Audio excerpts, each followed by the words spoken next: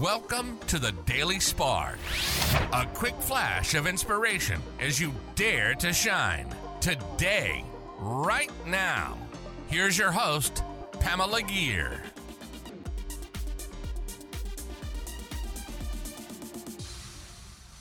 Hi there, fellow luminaries. This is Pamela. Welcome to another episode of the Daily Spark.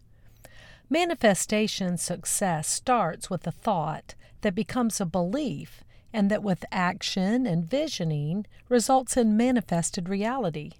But there are so many possible missteps and fears, doubts and worry that can sometimes walk alongside of big dreams. I've sometimes found that the bigger the dream, the more obstacles, self-doubt, and saboteurs that creep in. One of the antidotes to this angst is to find the support that you need. Where are your people? Where can you find some like-minded adventurers that have your back on this journey? I've been so grateful to have found such groups to support me on my health journey and goals and on my podcasting ones. One of the greatest manifestation shortcuts that I could give you is find someone who's done what you desire to do and walk in their footprints, at least for part of the way.